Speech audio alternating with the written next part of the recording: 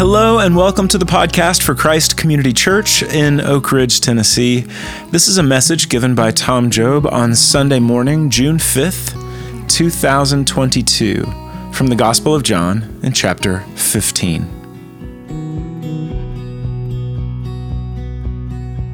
Okay, so this comes from John chapter 15. And Jesus said in verse 7, if you remain in me, if you abide in me, if you live in me, it's just kind of what it means. And my words live in you, abide in you. Ask whatever you wish, and it'll be done for you. You didn't choose me, but I chose you and appointed you that you might bear fruit, and fruit that will last, so that whatever you ask in my name, the Father will give you. Help us, Lord, to understand this and just to understand what it means. It means more than we think, so help us to understand it in Jesus' name. Amen. So there used to be this, actually she was a vaudeville comedian named Gracie Allen. She was married to George Burns, and but she always liked to do practical jokes on people. So one time this woman, people did them back, and so this woman mailed her through the mail a little baby alligator, and just because she thought it was super funny, and she didn't know what to do with it, so she put it in her bathtub, and then she had to go out, and then she had a lady that came in and helped keep her house and clean her house and stuff, and just kind of a housekeeper. And when Gracie Allen got home, there was a note on the door that said, "Dear Mrs. Allen, I quit. I don't work in homes with alligators. I should have probably told you this when I started. I just never thought it would come up, but a lot of times, you do a job and it winds up being harder than you think it is. And so Jesus was gonna, getting ready to send these guys out, and it was gonna be harder than they thought it was gonna be. And there were gonna be like unexpected things, and they were gonna wind up going to jail, which they had never done, just serving Jesus and going to prison, which has its own things that you don't expect.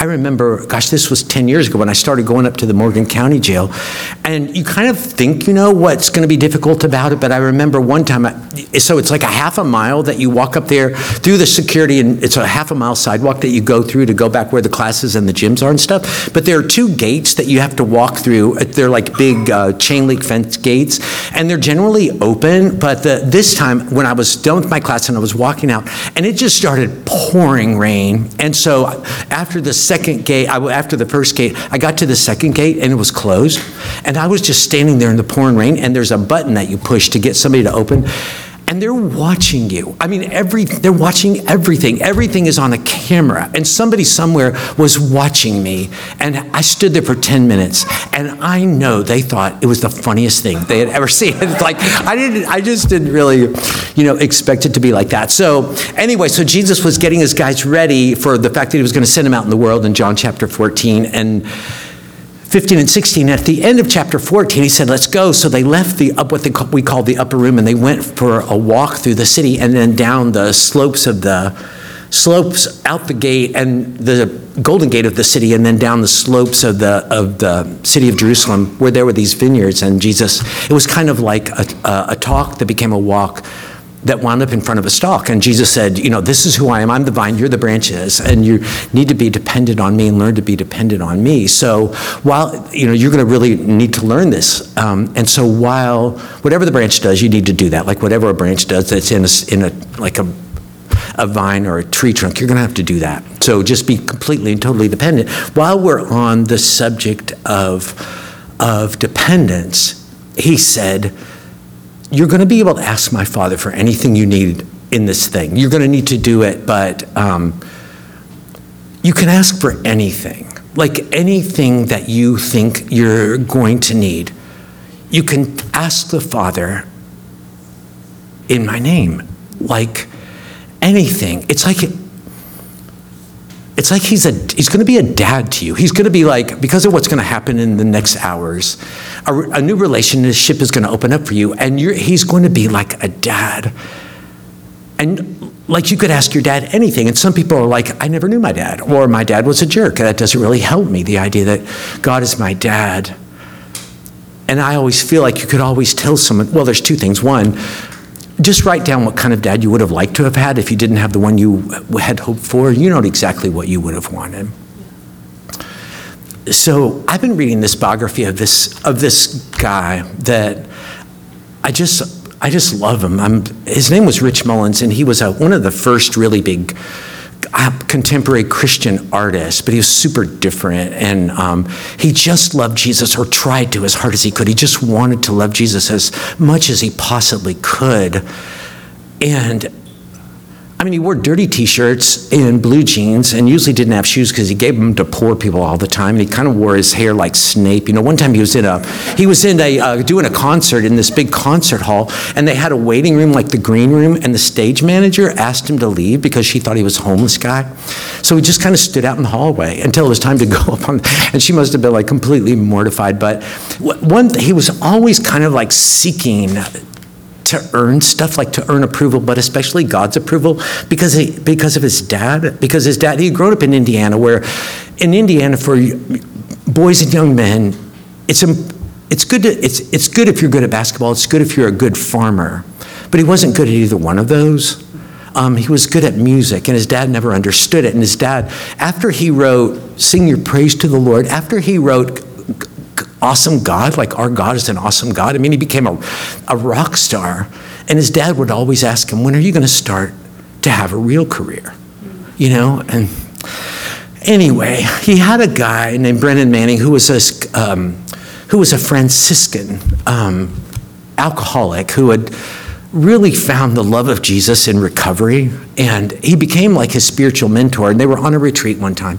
And it was just so apparent that he wasn't moving past this God wound, this kind of dad wound that he had. And so Brennan Manning asked him to do three things. One, write a letter from Abba, from God to you, that you think God would write to you right now in this hurt you have. And then write a letter to your dad in heaven. And then the third thing I want you to do, which he thought was the stupidest, was write a letter from your dad in heaven to you right now. What would your dad say if he could? And he said, no, it's just stupid. And he said, do it. I'm your spiritual director. Do what I tell you. So he went in this room and closed the door, and he began to weep. And Brennan Manning said he started to weep because he was on the floor weeping as he thought about this. But he wrote this letter. Can I just read a little bit of it to you? It says, Dear Wayne, Rich Mullins' name was Wayne. It's a lot like I told you. Being poor ain't shameful. It's just inconvenient. That's true of money and courage and everything else. Where I was the poorest was where it was the most inconvenient for you. I could not imagine that people were as different as I no longer have to imagine. But because I couldn't imagine that sounds and rhythms and feelings and thoughts could be to you what machines and cows and corn was to me, because I had no time to feel things, I never guessed that those things were valuable. Because I valued you, it's just that I didn't know you. I didn't know I was supposed to be affectionate. I thought that was soft. I could see the strength of steel. I couldn't see the strength of tenderness or the courage it took to show it. When I compared you with others, I didn't know that the devil had his finger on the scale, or that he used my unimaginativeness to put it there. That might not even be a word. But then you're the writer. I'm not, and I could never be. There's that one movie you liked. I never liked movies all that much, but I do more now. In that movie, some psychologist, that's something else I could never stomach, but I've gotten over it. You won't believe what you get over when you're dead. It talked about passion and how it came out of a Greek word that meant pain. And he said he didn't want to kill the boy's passion, to remove his pain, because that was his passion. Well, I'm sorry for being the occasion for all of your pain. But it's yours now, and there's a lot of it. And I am here in the company of several fathers who occasioned pain to their sons. Abraham did it to Isaac. Isaac did it to his boys. Noah did it to Ham. David did it to Absalom. God Almighty even did it to his little boy, Jesus. Be brave in your pain. I don't say that because you're not. I'm proud that you didn't run from it. But keep brave. Not like old Saul up here, who, by the way, totally wrecked Jonathan. I was strong because I was strong enough to stand. Be strong enough to fly. You are my passion. No less than for the other kids. I thought I could love without being hurt, but love has broken me into a million pieces, and every piece shouts, hallelujah. You should see how good righteousness looks on me. Your mother would faint. But I see how it looks on you. And I weep for joy. And I want you to know that. And I want you to know that I love you, your dad. So, you know, another thing, by the way, is when people say, I didn't really have love for my dad. In the New Testament, the love of God as a dad is never compared. It's never compared to the love you got from your dad. It's always compared to the love you feel for your kids. And you're like, you feel this way about me? Times a kabillion. So there you go. You know, and so it's like Jesus said, you have a dad, like, and you can ask him anything. And it's like anything, you can ask him anything. You may not get it. My mother, by the way, so my mom was the head of the Crisis Pregnancy Center on Cumberland Avenue on the Strip. It was a gross little building behind Clement Hall, but she said, they need to have a place they can sneak into. I remember one time Lee asked my mom, he said, Nan, how many women have you talked to in here? She said, 12,000. He said, how many women did you share Jesus with? She said, 12,000. You save the babies by saving the mother. But my mom used to pray during UT games, like she learned how to stop the action when they were getting ready to kick a field goal, and she would stop and she'd say, Tom, let's pray. I said, no. It's no. One, God doesn't care. Two, you stop the action. It's already happened. Like, you cannot pray into the past. It's theologically. And she said, yes, you can. And she would do it. And they would always make it. I don't know how that worked. But I mean, but you can ask for whatever you want. God may say no to you. Peter asked Jesus to get away from him. Jesus said no. Martha asked Jesus to make her sister help. Jesus said no. Elijah asked God to take his life. God said no. You don't need to die. You just need a nap, you know. So there's this thing where Jesus said, if you ask, so you can ask for anything you want. You can ask for anything. You may not get it, but Jesus said, if you ask for anything in my name, you will get it. So you're kind of like, what does that mean? Is it kind of like, some people think in my name, it's kind of like you're like turbocharging your prayers, like ask this in your name, like this is going to happen. But it's not really that. But it's kind of like, but other people say, oh, that's the catch. Like, you can ask for anything, but it has to be in Jesus' name, whatever that means. You'll get it if you ask that. But it kind of sounds like that part in Philippians chapter 4 where Paul says, be anxious for nothing, but in everything with prayer and supplication with thanksgiving, let your requests be made known to God. And the peace of God that passes understanding will guard your hearts and minds. Like, you'll always get peace. Even if you really ask for a fishing boat, like, and what you really wanted was a fishing boat, you know, but you'll get peace, you know. And it's like a guy, I knew this one guy, he went to a Benedictine monastery for a retreat. And one of the monks, when he got there, said, if you need anything, we hope your stay is comfortable. If you need anything, come find me and I'll tell you how to get along without it. But you know, the whole thing started out because, you know, they were anxious, apparently be anxious for nothing. If you're anxious, peace is a wonderful thing. It's really what you want. There were people in the Gospels who had fishing boats, but in a storm, they didn't have peace. And then there was one place where Peter had enough peace to walk on the surface of the sea, and he didn't have a boat at the time. So it is wonderful to have peace, but when you think but if you want to up your averages in things you pray about, I'm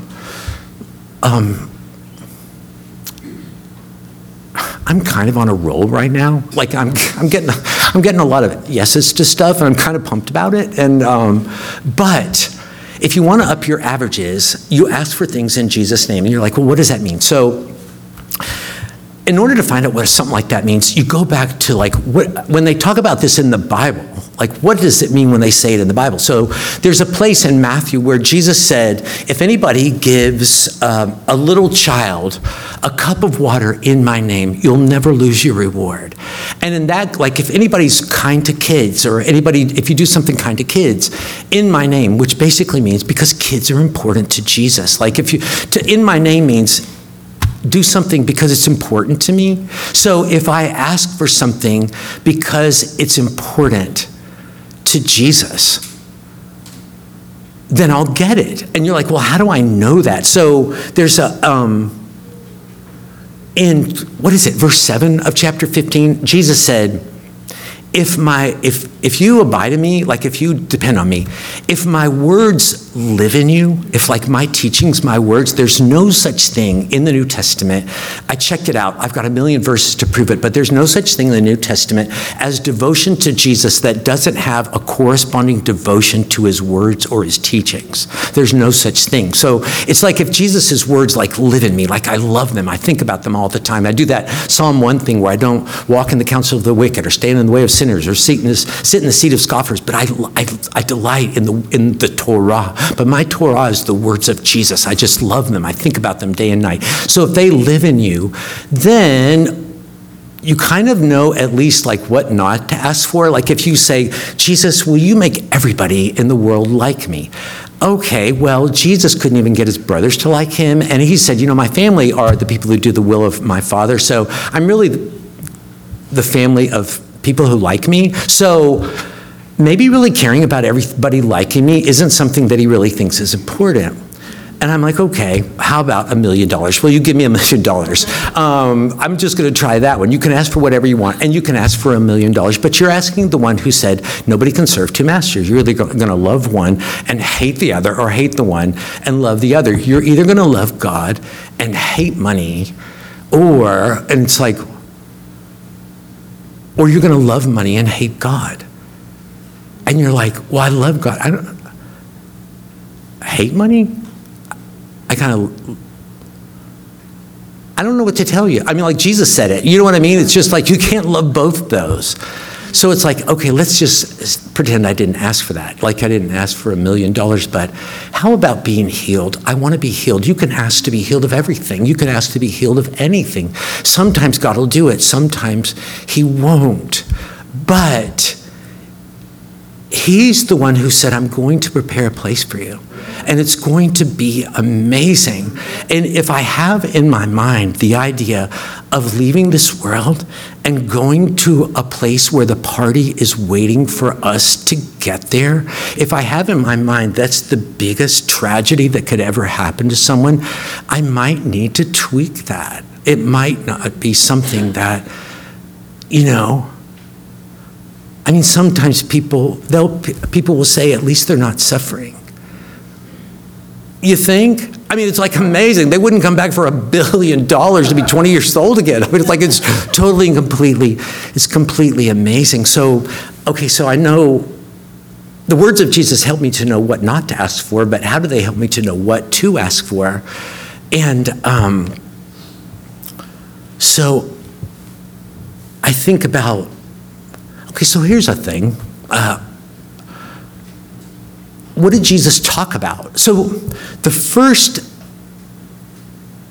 sermon that Jesus ever gave, as far as we know, and it's one of the only things that happens in the Gospels in his town that he grew up in Nazareth, is in Luke chapter 4, where he was in the synagogue and they were asking do you have anything that you'd like to share? So he found in Isaiah chapter 61, they didn't have pages, they had to roll it, so I don't know how long it took to find it, but they found it.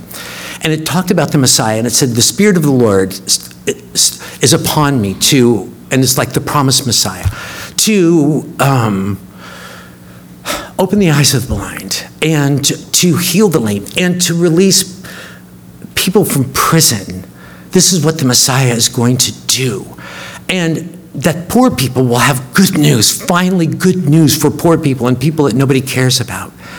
And Jesus said, okay, by way of practical application of the scripture, this is happening like right now, and I am the Messiah. And they were like, oh my goodness, they just thought it was completely and totally amazing. And Jesus said, here's another thing that you need to understand, is that God sent me for y'all, but not only for you all, for other people too, and people from foreign countries, and people who are immigrants, and people who are, the word is Gentile, which I don't know I don't know where they got that word Gentile, but every time you see the word Gentile in the New Testament, the Greek word is the word ethne, where you get ethnicities. He sent me for all of the ethnic minorities and all of the ethnicities, and he loves them as much as he loves y'all. And they said, nope, and they took him up to a cliff, and they were going to push him off the cliff first thing.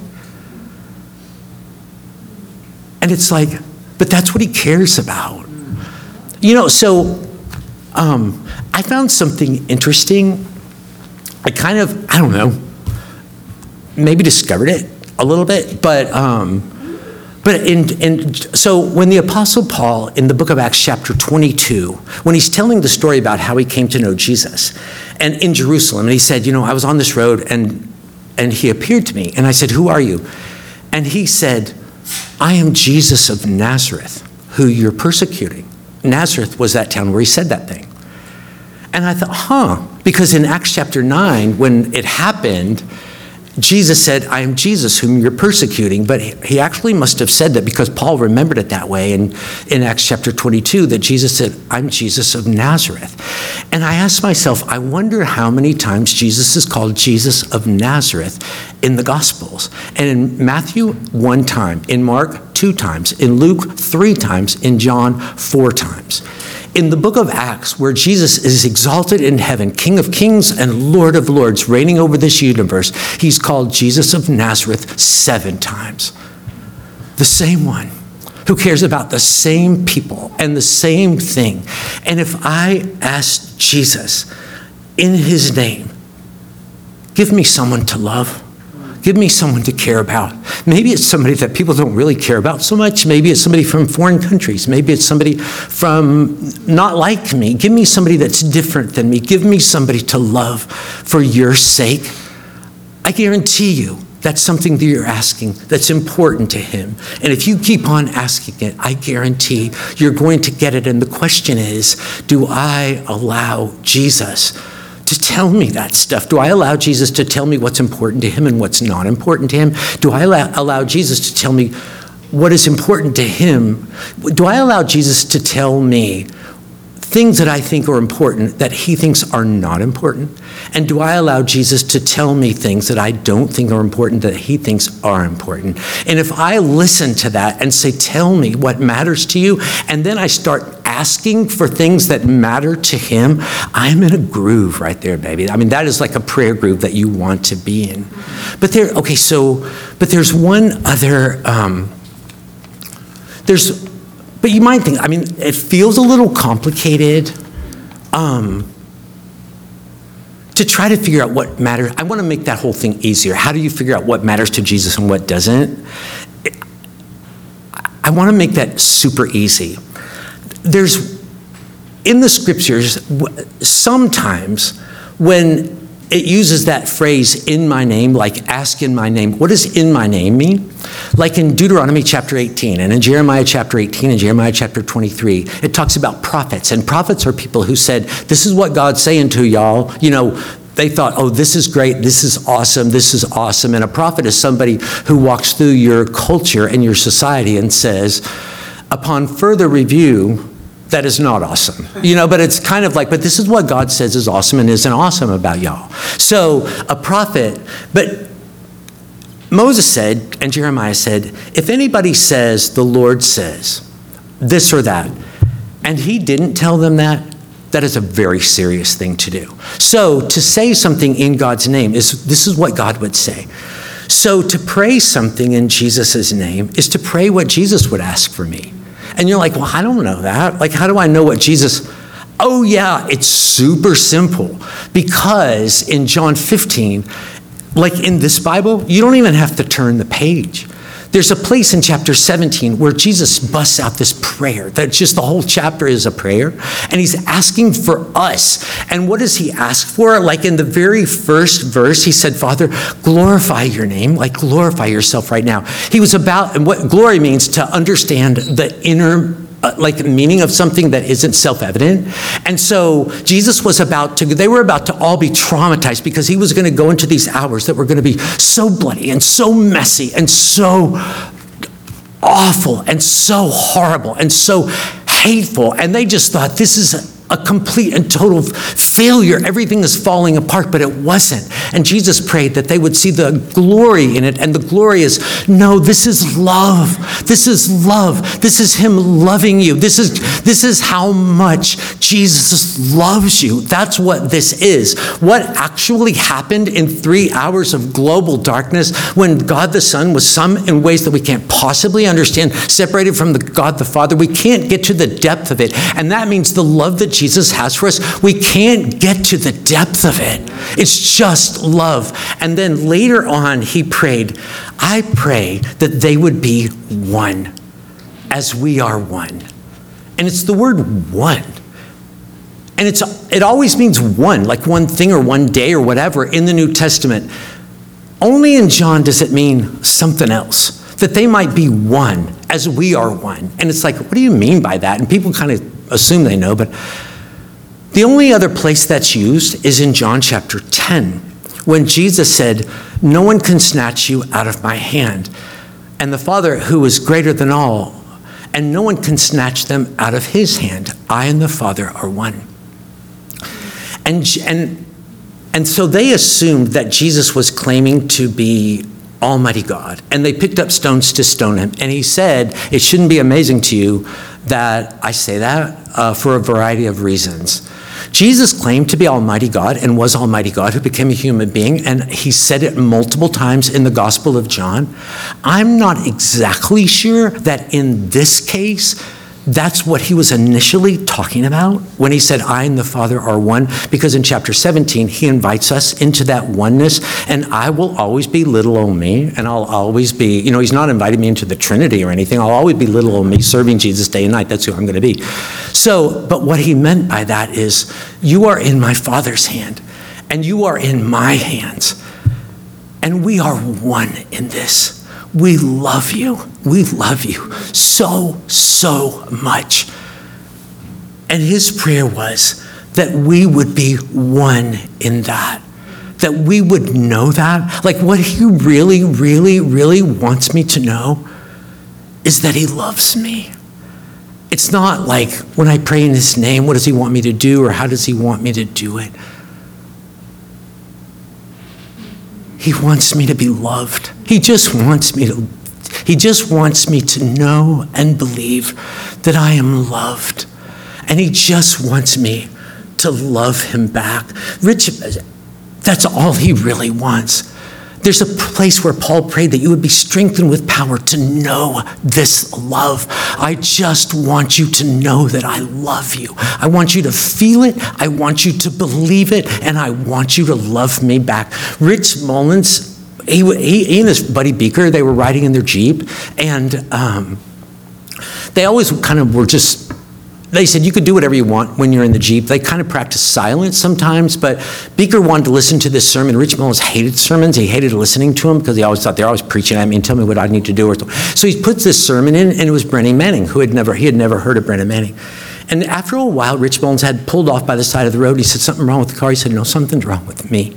And he was crying so hard that he couldn't drive it anymore. And it was just Brennan Manning saying, he doesn't want anything from you. He doesn't want you to do anything. He just wants you to be loved. And he wants you to believe it. God loves you. He doesn't love you when you're the person that you should be, because you'll never be the person you should be. He just loves you. All he wants you to do is to be astonished. When you look at a cross and you think about how much he paid for you, he just wants you to be amazed. He wants you to marvel. He wants your mouth to drop open, and he wants you to start to breathe.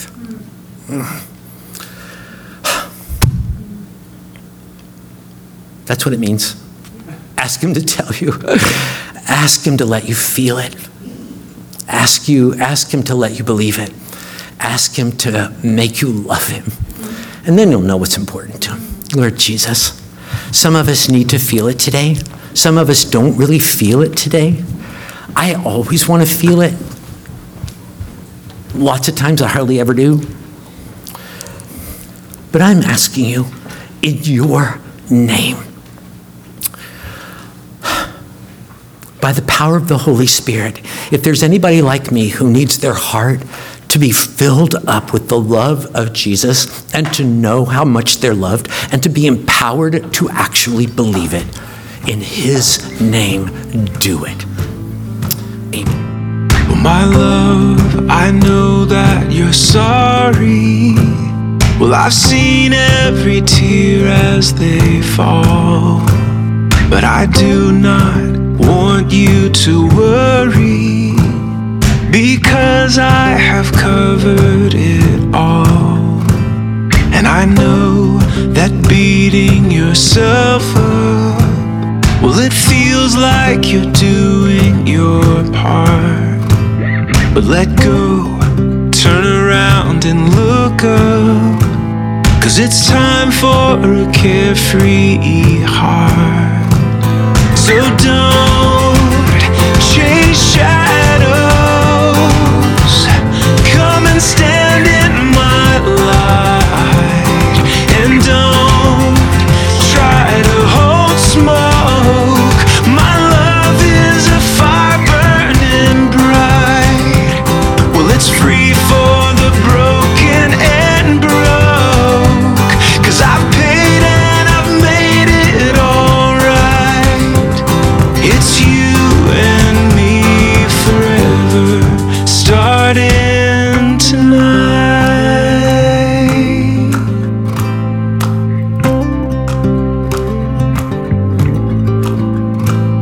Well, it feels like you cannot move past this, 'cause you should have done better somehow. But no, you're just like everyone else is. You need grace, and you have it right now. My love, don't you know I took your sin, and I nailed it to the cross above my head. So go on, take the prize, receive the win. Don't try to raise up the dead, and don't chase shadows, come and stand in my light, and don't try to hold smoke. My love is a fire burning bright. Well, it's free for the broken and broke, 'cause I've paid and I've made it all right. It's you and me forever, starting tonight.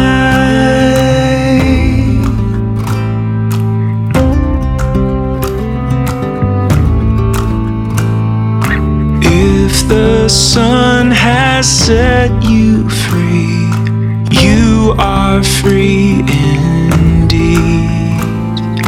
If the sun has set you free, you are free indeed. If the sun has set you free, you are free indeed.